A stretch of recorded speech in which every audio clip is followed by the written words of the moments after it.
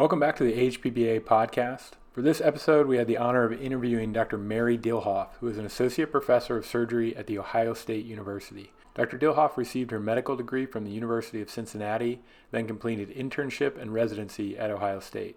She completed a surgical oncology fellowship at Memorial Sloan Kettering, and then returned to Ohio State as staff. Dr. Dillhoff is extensively published with over 175 peer-reviewed publications. She is a well-known HPB heroine, with recent publications discussing underrepresentation of female authors in HPB surgery, as well as a recent paper discussing the pipeline of female surgeons in HPB surgery. We had a great conversation about these papers and the themes they cover, as well as her experience building a robotic Whipple program at Ohio State. Tim and I really learned a lot and enjoyed this conversation. We hope you will too. So here's our interview with Dr. Mary Dillhoff. So welcome back to the HPBA podcast. Tim and Tim here, and we're here today with Mary Dillhoff from Ohio State. Dr. Dillhoff, thank you very much for your time.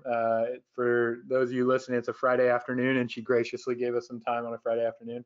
So we appreciate it. Thank you for being here with us. Really what sparked our interest, obviously your career in your building of a robotics program, but recently this article that you published, Women in Hepatopancreatic Biliary Surgery, Is There a Pipeline Problem?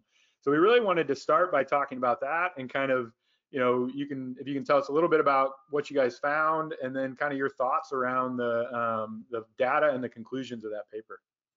Yeah, well, thank you for having me. I'm excited to be here as this is my first ever podcast. So this is fun for me too. Worth it on a Friday night for sure. Very honored. So the Women in HPB paper actually stemmed from, I love how some research really comes from like a earnest question that you want to answer. And so we were at the HPBA, and what it appeared to us, to many of us that are getting to be like mid-level females, that there just weren't many of us, but what it appeared that there's tons of trainees, there's fellows and residents that are presenting, but we're like, well, what happened? Like, where do we go? What happened to all of us? And so it really stemmed a question of, well, is there just not as many of us interested in the first place, and we're not presenting at the same rate the male residents and fellows are? Or do we have an interest initially, and then we're dropping out for some reason? Are we not getting jobs? Are we not pursuing fellowship? Is there some other reason that that we're not getting there? So my hypothesis was that we were dropping out. Like, to me, I thought there was lots of interest, and we were somehow either losing interest or not able to get jobs, or not, as you guys both have heard, I'm sure, a million times, people tell us there's no HPB jobs, like, don't do this, you can never get a job. And so that's really what we were trying to figure out. So what were actually happening to the women? And I was exactly wrong, like we are many times in research, and that there's obviously fewer women presenting overall, but of the women that are presenting, a higher percentage of those females were actually sticking with it and getting HPB surgery jobs. And so really the problem was we're just not attracting enough young women in the first place. Mm-hmm. So I think it's really helpful in that we know where to go start now, right? It's not that we need to retain, well, we do want to retain, of course, but we know we need to take one step further back into training and go get young residents involved and interested in doing research with us and presenting at meetings and then pursuing it. So it was really rewarding to be proved wrong, like we often are, and to really know how, one better step to go get more women into our field. Yeah, so for the listeners here, we're talking about a paper that was, I think it's actually still in press, but a 2020 publication in HPB. First author is Dr. Merrill, and then Dr. Dillhoff's last author, and this is, as I said, in the journal HPB, called Women in Hepatopancreatic Biliary Surgery, Is There a Pipeline Problem? So the pipeline that you speak of is essentially getting to that position is what I took it as, right? And I think that's, just my take on it is it speaks a lot, very highly of the HPBA, to be honest with you, in the sense that once you're there, it's quite inspiring, and people are getting jobs and going into the specialty, what's awesome, but we got to get more people there. And from all walks of life, obviously, but this is a great start to highlight that. What are potential barriers that you see to that, to getting more people there, and then what can we do next?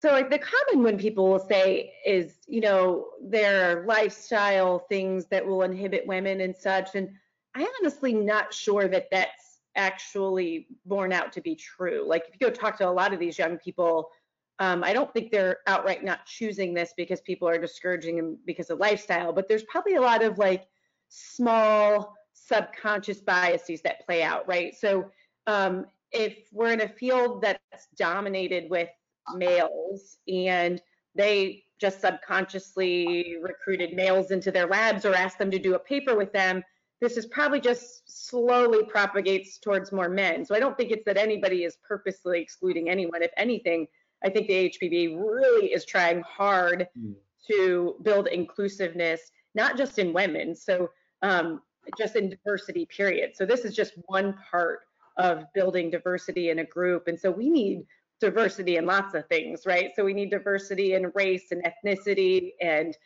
other walks of life and, all kinds of thought. Like we really need a true increase in our diversity. And so this is just a single part of it. And so I think it's a start though to how do we make this better?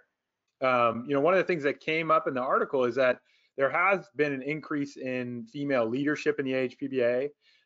We've had a female president recently. Do you think that affects the pipeline, and did it affect you as a young and upcoming medical student and junior resident, having someone like you to look up to, so to speak? And do you think that that's part of the step in the right direction? It definitely is. And you'll hear a lot of people talk about, we need to see it to be it. And, we've had this conversation with a few of us many a times in that, do we really need to see it? Like there's a small portion of people that are probably going to do some of these more difficult jobs no matter what, right? Like we just have a passion for it, we're going to do it. But those aren't the only people we want, right? We really want the whole diverse spectrum because it's better for all of us. We all get better. So maybe there are other people that they do need to see it to be it. And I think we're seeing this with the first Black president or vice president of the United States, right? Like we do, so in some ways we do need to see it to be it. And so I think as we get more diverse, we really will start attracting a more diverse, like we'll look like the population, right? Like as we should. And so I think this will really help. I think it does. I mean, obviously, having a female president, I think was helpful. And as we grow, I think growing our diversity is the next thing, right? Like we obviously don't have many other colors among us either. We don't have a really diverse Black membership at this point. And so this is just a start to really build diversity. And they've started with the Diversity, Equity, and Inclusion Committee in the HPBA this year. And I think this intentional commitment to grow will really reap these benefits over the next 5 to 10 years. Yeah, absolutely. I mean, it's very important, and the HPBA has seemingly been pushing for that and doing a great job. So, I mean, do you think that this? I mean, definitely in some of the other in the commentary and the data that in the paper kind of talks about this. So maybe it's a rhetorical question, but I want to just put it out there. Is this a reflection of HPB specifically? I mean, as you said, there's other hard specialties, right?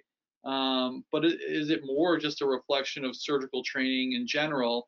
And on the heels of that question, as the percentage of female trainees in surgery goes up, how do we as a surgery community that is focused on HPB have that same proportion going into HPB surgery as we go forward? Right. So you hit a great topic in that. So in medical students, right, we're slightly heavy weighted towards females right now in the United States. And obviously, as we move up into surgery, we drop off fast, right? So if you go into residents, we do slightly, we're still hanging on, but we drop off at assistant professors, associate professors, and severely at full professors. And so is it that we just didn't catch up yet, right? Do we just need these classes to make it through?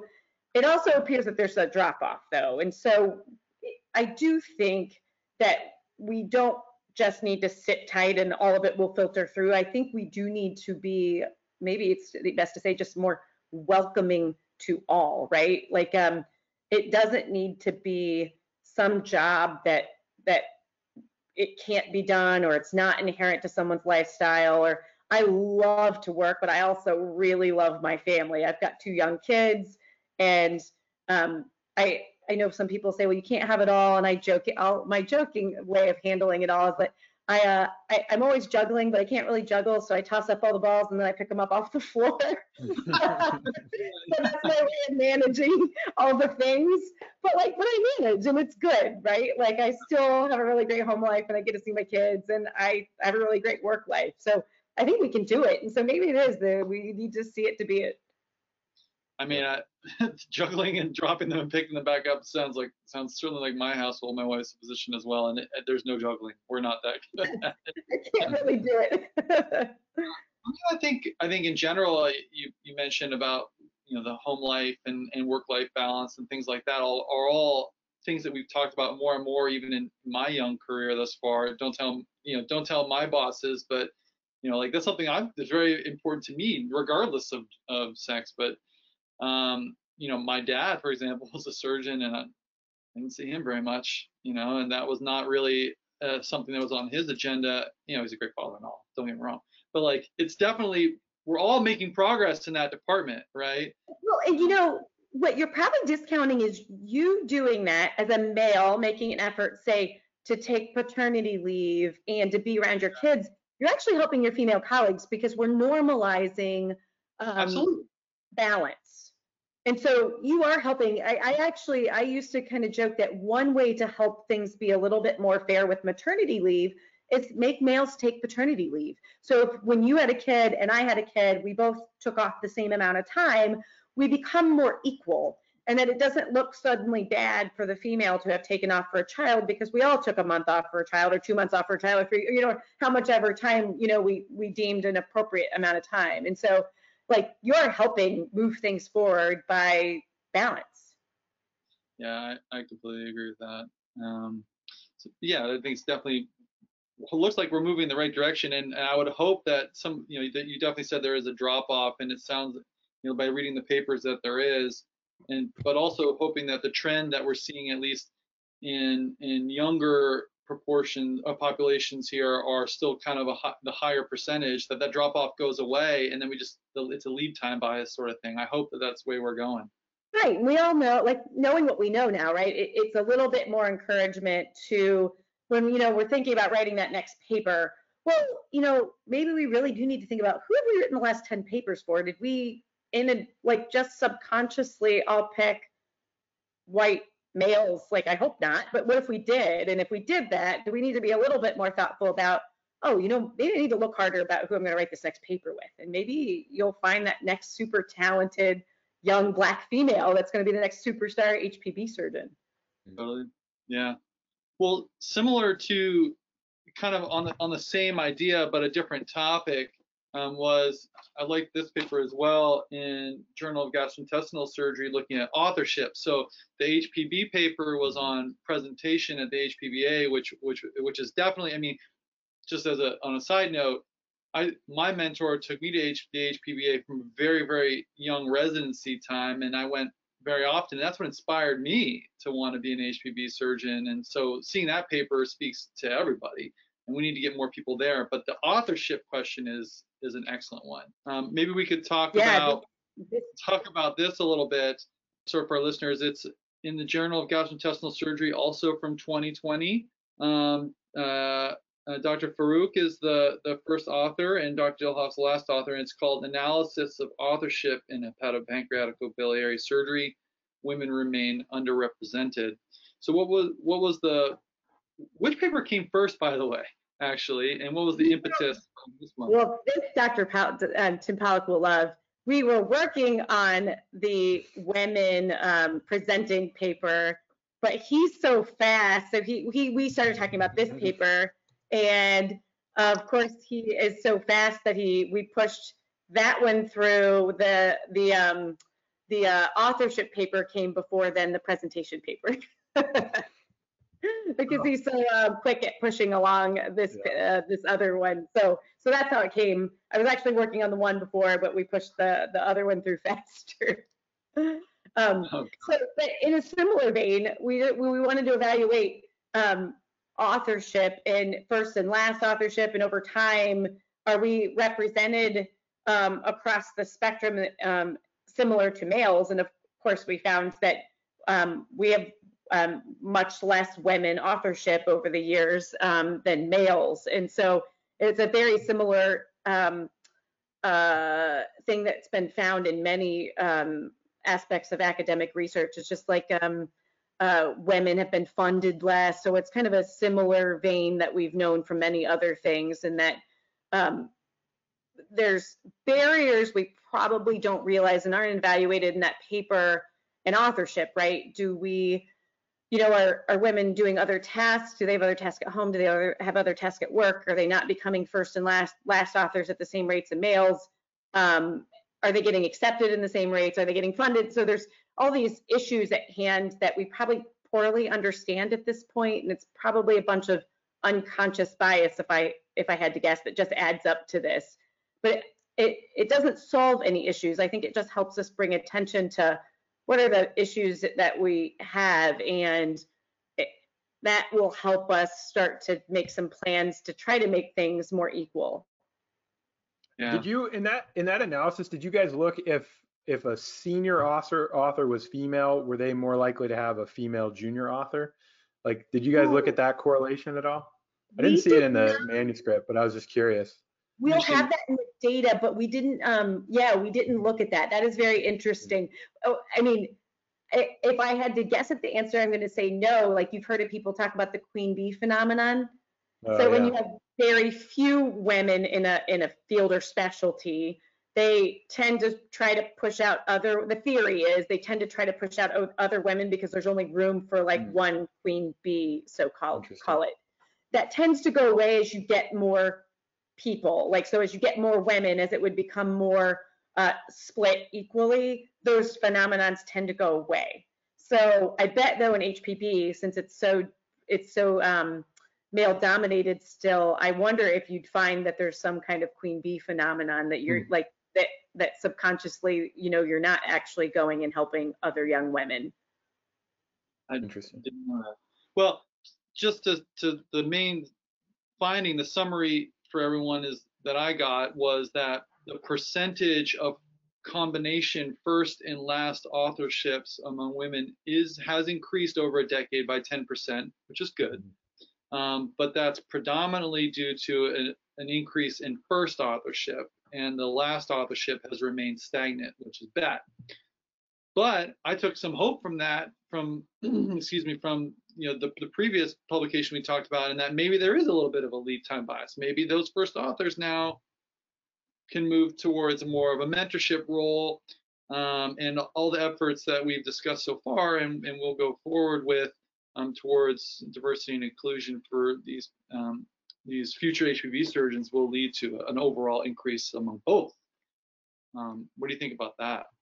I totally agree with you. I mean, I think, and I don't think we should like relax, like, oh, it's coming, let's just sit tight and it'll happen, right? Like, I don't think that, but it does make me hopeful though that is what's happening. Like, they are coming. We just need to keep encouraging them that they can do this. They can do this job as well as anyone else can do this job, and have the things they want outside of work too, if that's what they want. I think that's the key, right? Like, we can all do what we want to do. Like, you want to work to 100 hours a week, that's fine. And if you want to manage a family and have kids, that's fine too.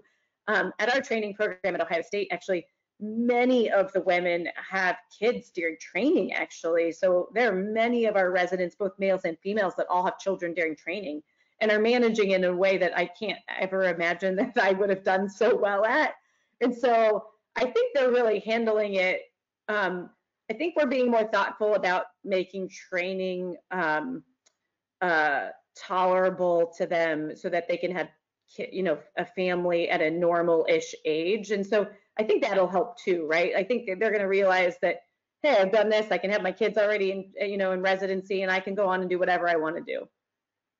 Well, certainly, definitely, we're all learning to be much more dynamic for sure, and that's definitely got to be a part of it. I think that we usually start these podcast episodes out.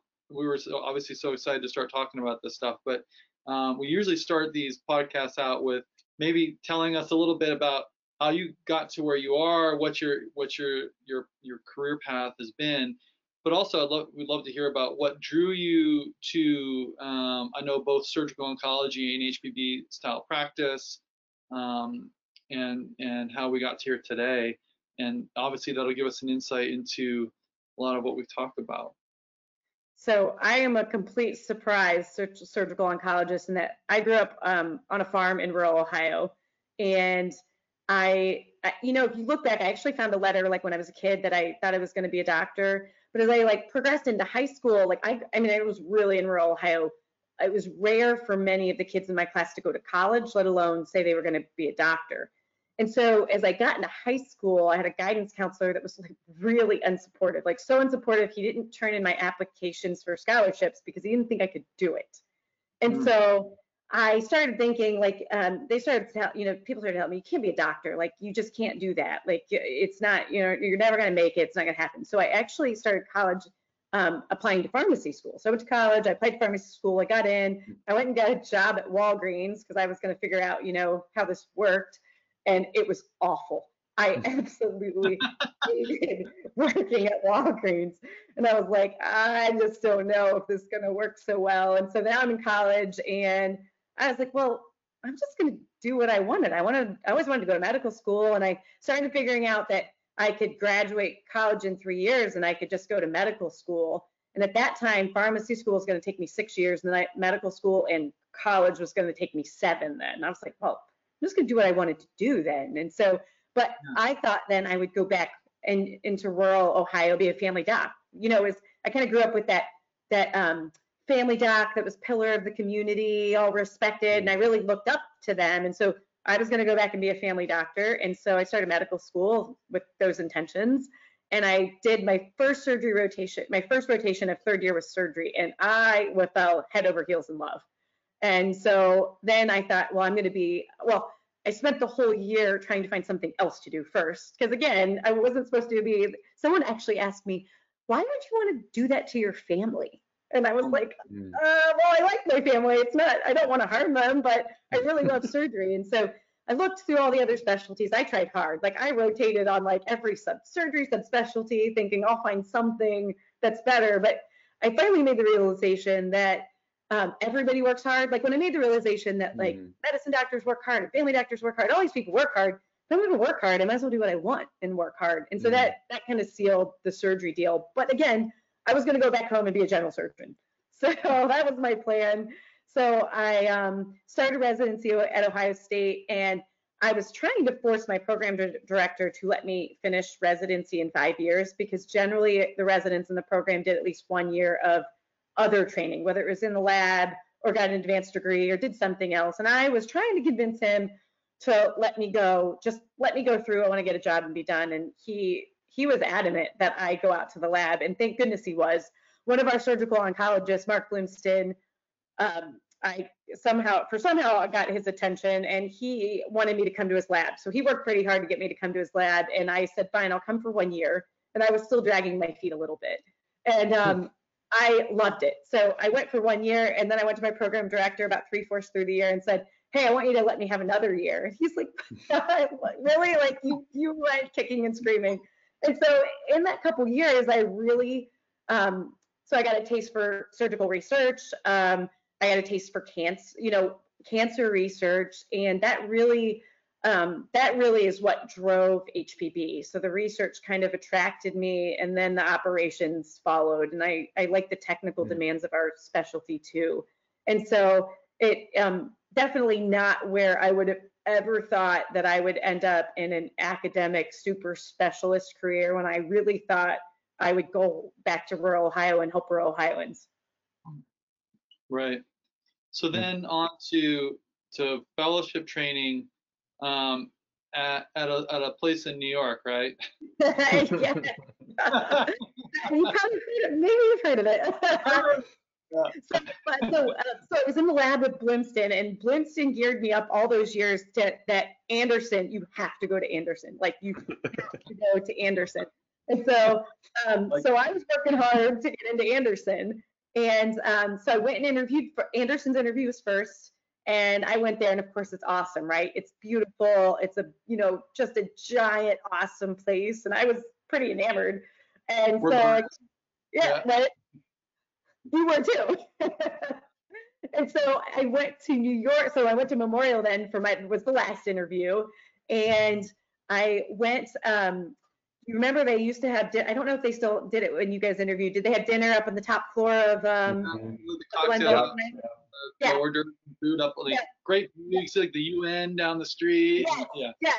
And so, so we're up there, and we meet a few of the fellows, and I was just like, this is the place. I'm coming here. And I called my husband. I was like, I'm really sorry. He wanted to go to Texas because he's an engineer, and that would have worked a little better for him. I was like, I'm really sorry. We're moving to New York. And so that's what, so Memorial to Dr. Bloomson's dismay, I put over Anderson and got lucky enough. I was thrilled, obviously, to match there. Actually, one of the better days I remember of my career was when my mentor, Mark, called me. I was at a Browns game with my husband, and he called and said that I'd matched a Memorial. It was during the national anthem, and I was trying to take a phone call during the national anthem, and I knew that was a little rude. But he told me I matched a Memorial, and my husband and I are sitting there at the Browns game going, oh my God. All the fans at the Browns Stadium were like, why is anyone cheering?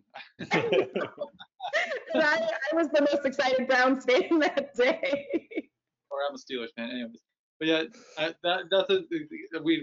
remember we were interviewing, Tim and I are the same year, and I think I remember leaving there and having a great time, and then we got dinner with Motaz, and I was like, this place is awesome. I know, they can definitely woo you. It's an impressive 24 hours for sure. Yeah. Yes. But my wife came with me to interview, and she was less enamored with living in Manhattan. So that mine also. He's an engineer, so working in Texas would have been super easy, right? So tons of engineering jobs. He was totally geared up to let's go to Texas. This will be great. And I was like, let's move to New York. And I'll jokingly tell you guys, this is not going to be private anymore, so everybody's going to know what I thought of myself. So in Columbus, people would tell me as a resident, you're way too aggressive. You need to go to the East Coast. And so I really thought I was moving to the East Coast and staying. I never thought we were going to come to Columbus. I thought hey, I'm everybody told me all this time I'm too aggressive for Columbus. I was going to New York to stay there forever. It's amazing how it happens for a reason. Where we're supposed to end up, right? Somehow it works, and you guys know, you make lifelong friends. You guys are great examples of it. What about getting back to Ohio State? So how did that work out, getting back? And then, it'd be interesting to hear your perspective on, do you feel like you hit roadblocks? I mean, you had that small kind of vignette of somebody telling you you can't do this, you can't do surgery because it's going to be too much to have a family, et cetera. And do you think they would say that to a male resident or male medical student? And also, if you could talk a little bit about kind of, what you think you faced along the way that maybe Tim and I didn't. Yeah. So, honestly, at the time, I was one of those women that just pretended to be male, and that was my way to make it through. And actually, it worked very well for me in that, I was one of the boys, and so comments like that and stuff, I very easily brushed off and, carried on anyway. But I think those comments probably affect a lot of people, and that's where we need to be. That's where we can really do a better job, right? So if those things never got said, or we were just encouraging of all people that showed an interest in HPB, we'll obviously attract a more diverse crowd. And so those things will definitely, right, you're only going to hear it so much, and we're going to lose probably, some at every step, and some will persist and make it through. And so, but what I've learned over the years, I don't want to call myself softer, but in some ways I'm like, well, every woman doesn't need to act like a boy to be an HPB surgeon. And one, she's a vascular surgeon now, but was a resident with me. She used to like wear pink and bedazzle her pager and do all these things that I thought was like way too girly to be a surgeon. And I never said anything to her. I was very careful to like not say anything, but honestly, I was secretly judging. And I regret doing that because she's a great surgeon. And what I finally figured out over the years is that, you're allowed to be a girl and do what you want, just like anybody else can. Like, you can do whatever you want and still be a good surgeon. You can dress how you want. You can do all these things as long as you're being a good surgeon. You can. So her bedazzling her pager taught me a lot. Like, I've kind of learned that, like, you don't really need to act like a male to do this job. You can be whoever you want to be. And so even I've learned a lot. And obviously we all have biases, right? Even us women have biases. And I think it really helps you kind of evaluate some of those judgments you make on other people, that really we should just be encouraging of everybody to do what they're passionate about. Yeah, for sure. Sure. Well, I think that this is we thought this would be very important to talk about, especially timely given these two publications that we urge everyone to read. But maybe we should move on to I'd like to hear a little bit about your practice at Ohio State and your setting up shop there. And I know that Tim and I have heard and we've discussed previously at other meetings just the integration of robotics into your practice. This is so coming back to Ohio State has been very fortunate in many ways. My family is a couple of hours away, so that made it more enticing to come here. But really, professionally, it's been very fulfilling. And learning, so I had some robotic experience as a fellow. So we did robotic gastrectomies, and so we had advanced robotic skills, but very little HPB. And so, so learning this as an attending was actually really rewarding. It was a lot of fun to like kind of get settled into practice and know that your open skills were very good and be ready to like, all right, let's take on a new challenge. And that's really how we approached it. We really went to school. So we like started over, we did all the robotic drills. We went to several places. We had Pittsburgh help us and Martini help us, and we did cadaver labs. And we really knew by the time we like really got our robotic programs up and running that we could do it and we could be successful and open a safe program. But so my goals were not just a safe program, but something that was sustainable. So I didn't want to do a couple robot Whipples and it be so painful or difficult that we just stopped doing them. And so my goal really was I wanted to get a program going that even if I wasn't there would be sustainable. And so that was really the goals with all of the training. And I think what we showed is you can do this safely. You can learn this skill and start a program in a safe way. That's not it's good. That's good for patients, and it's not so painful to the surgeon that they'll stop doing it after one or two. Yeah. Can you describe kind of the first maybe 10 cases? Who's at the console? How long are you there? Who's at the bedside? Are you trading off? Are you taking breaks, et cetera? Kind of describe your recipe, let's say, for somebody who is thinking about starting a program like that. Yeah, that's a great question, and something like definitely be thoughtful about it. So we did all of them at first with 2 attendings, which was really helpful.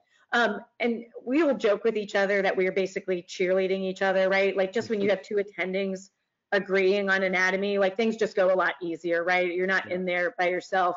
And it really helps. What you just touched on about how long you're at the console, what are you doing?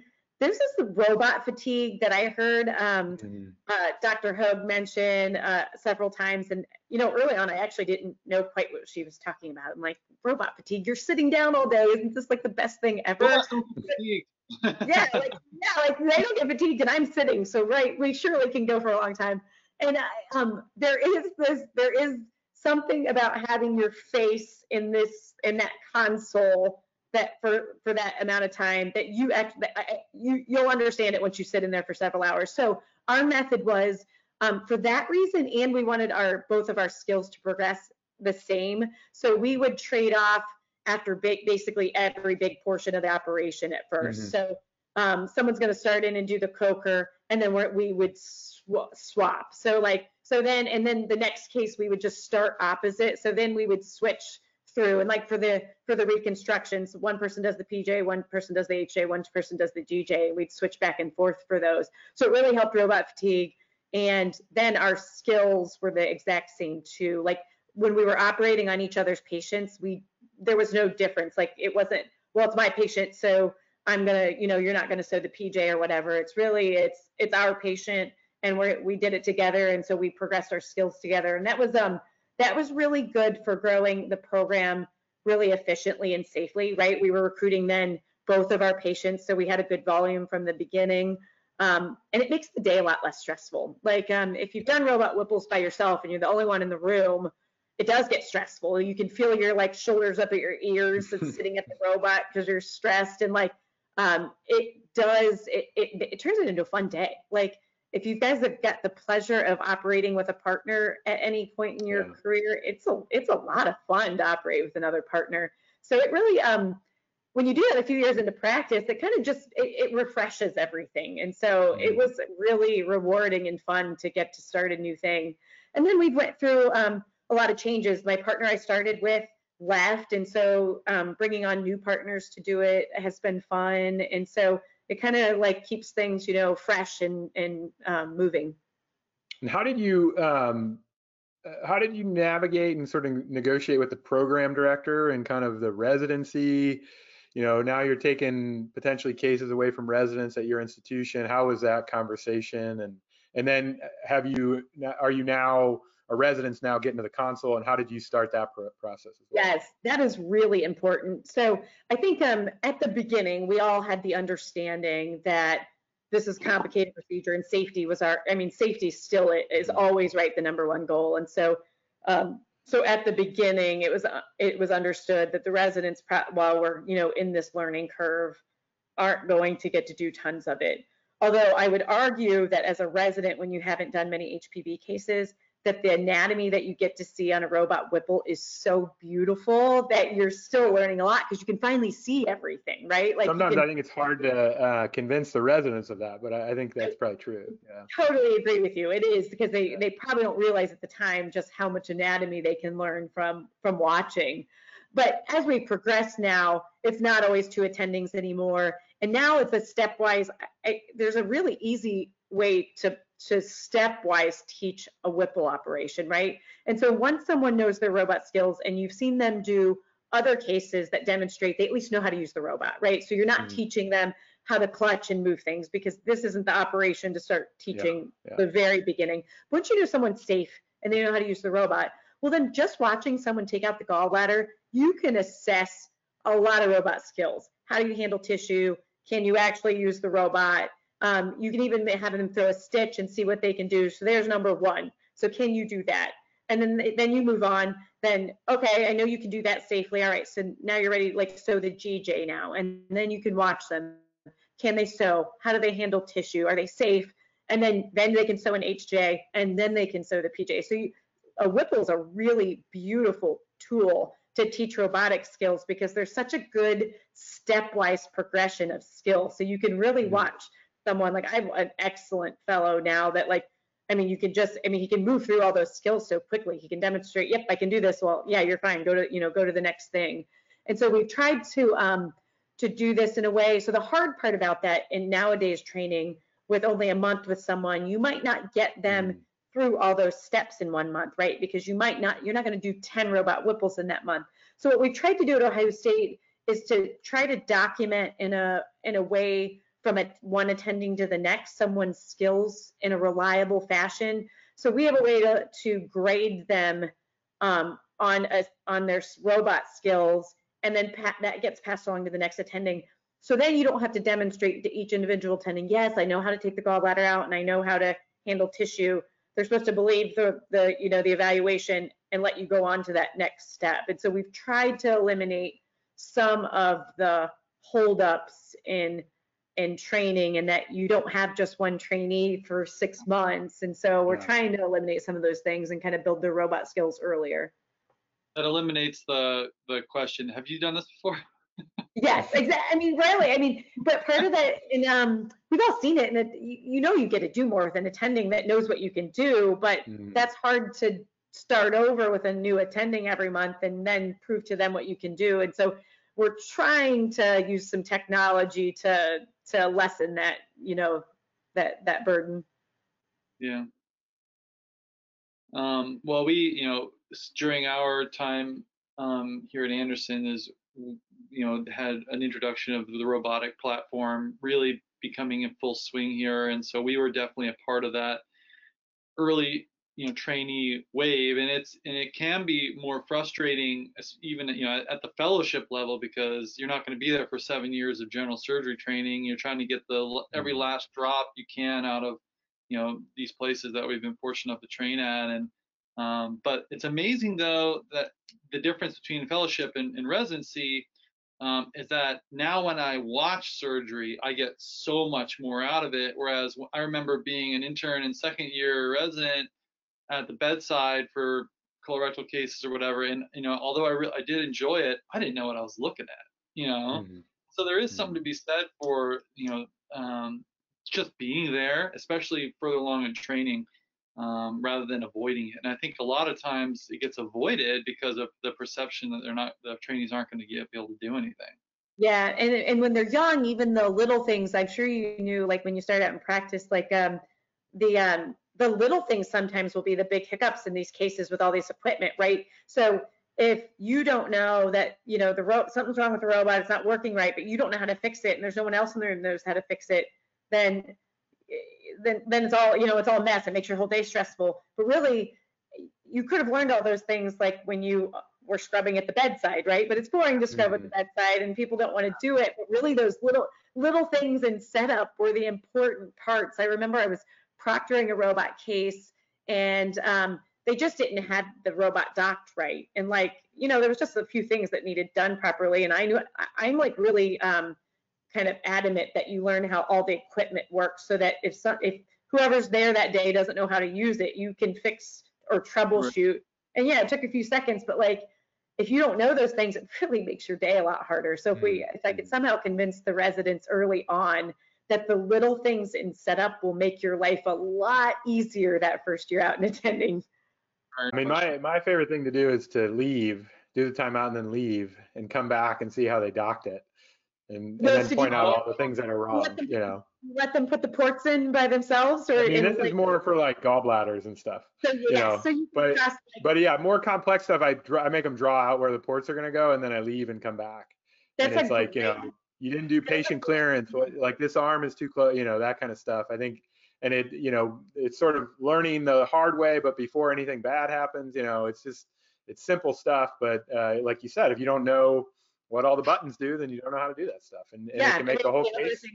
I always see too is like whenever they're struggling, their third arm is never doing anything. So, and then my other. I think Dr. Martini told me that the difference between a good and bad robotic surgeon is how many times they use a swap pedal, and so I tell all my residents that, and I think it's very true. Yes, and then the other is whenever it's not working and you want to blame something or the equipment or something that's not working, like it's not working. I'm like, just whatever the robot's telling you to do, it'll fix it. So just listen to the robot. It's always human error. If you just read whatever it's telling you, that'll fix the problem. I mean, what were the biggest barriers that you saw to getting the robotics program off the ground?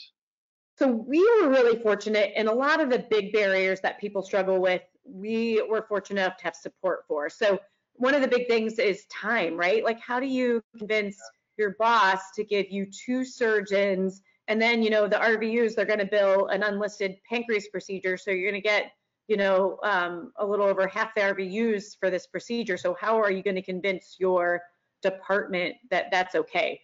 So we were fortunate enough that this was really important to Dr. Pollock, and so we were given the support to do it. So we had, we picked our OR team that we wanted. So we had the best staff that we could get. We had a robotic first assistant that trained with us. We were given the OR time and an XI robot whenever we wanted it, and had the ability to have 2 surgeons there. So those are the things that I think if you're going to go to a new place and they want you to build a robotics program, you really need them to give you that support. If you're going to go and attempt to like do a robot Whipple in the same time as an open Whipple or quicker because you have to make those RVUs and there's no other person to help, and you're just going to get set up for failure. And so if you can get to a situation that it's important for the institution to have a robotic program, then they got to give you the support to do it. So so you need enough robot time. You need the other people there that know how to use the robot so that the day isn't pure chaos when you ask for equipment. And do you need another partner or something to do some of these more complicated procedures? And so if you get your boss behind you and give you support, that takes away most of the real hiccups. Because other than that, like from a clinical perspective, then once we got into a rhythm, after those first handful were done, we really had a lot of fun. Like it really was a good, fun day, and it wasn't just stressful so that you didn't want to do the next one. Mm-hmm. Right.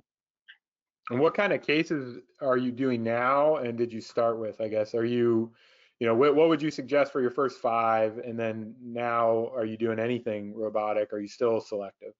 Yeah, well, we had like a little interesting approach. I thought one of the holdups to getting a program going and really getting through the learning curve in some efficient amount of time, I thought was just how many got booked. I thought if we were going to book one a month, then every month it's going to seem like you're doing a brand new thing. Everybody's going to be like, oh my gosh, there's Robot Whipple in the schedule, and nobody's going to know the equipment. And so I thought it was really important that we really need to try to do one a week so that this gets to be routine for everybody. It's not exciting to anyone in the room. All the equipment is pulled and easy, and so our method in doing that was we were less selective for some of the things that some people would tell you to be selective about. So we wouldn't choose anyone with any vascular involvement. So we did eliminate that, but other reasons like BMI or anything like that, we would do. So if you'd had, many, many open operations or you had vascular involvement, that was our real only exclusion criteria. But knowing we did that, I was also willing to accept a higher conversion rate in that early time. And I didn't count that as a failure. So as long as we were safe and we didn't have an emergency conversion, because I didn't want emergency conversions, but if we just weren't progressing because the person's BMI was really high, and we converted, I didn't count that as failure.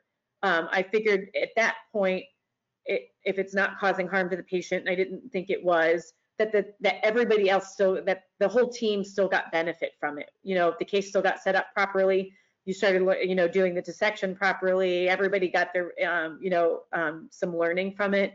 And so that's how we managed, which is different than some people. Some people will tell you in your first 10, be super selective. It's got to be the right BMI and the perfect patient and the perfect tumor. And so I had a little bit different opinion, and that worked for us because it really did get us through the learning curve. And we did have a high conversion rate in that first 20 or so. The conversion rate was higher than many people's, but as long as we only had one emergency conversion in the first 50, and that was really my criteria for maintaining a safe program. I didn't want emergencies to happen. Sure. All right. And at what point were you converting? Are you like doing most of the mobilization, getting the SMA, and then you're like, this is too sticky, or we're not progressing well, or was it a mix? In the early phase, you usually knew before that it wasn't progressing fast enough, even before you got to the uncinate. And like at some point, right, if you look up and it's noon and you're really not making good enough progress, it's just too long.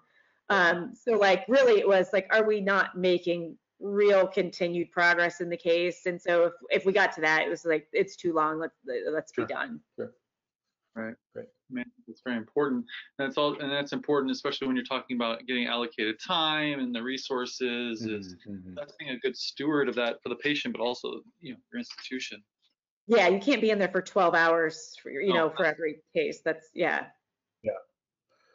Well, we've blown through an hour of your time on a Friday evening, so we want to be respectful of your time. But it's been great. It's really a good conversation. We appreciate your time. And anything else you want to put out there to the HPBA? Yeah, well, I'm very appreciative of getting to meet you two and get to know you both a little bit better. And for the HPBA and all the other HPB surgeons out there and our hopeful HPB surgeons, this is really a great specialty. And I think you'll find, like many, that this is really great community, and being part of it is really special. And so I'm I'm very thankful for that. And so I'm glad to get to meet you both and get to talk to some of our other HPB colleagues out there. Yeah. Thank you so much. It's all about inspiration. Hopefully we'll actually get to talk in person in August. We're all waiting for that first in-person Yeah, I meeting. sure hope we see you in person and COVID's under control and we're all vaccinated.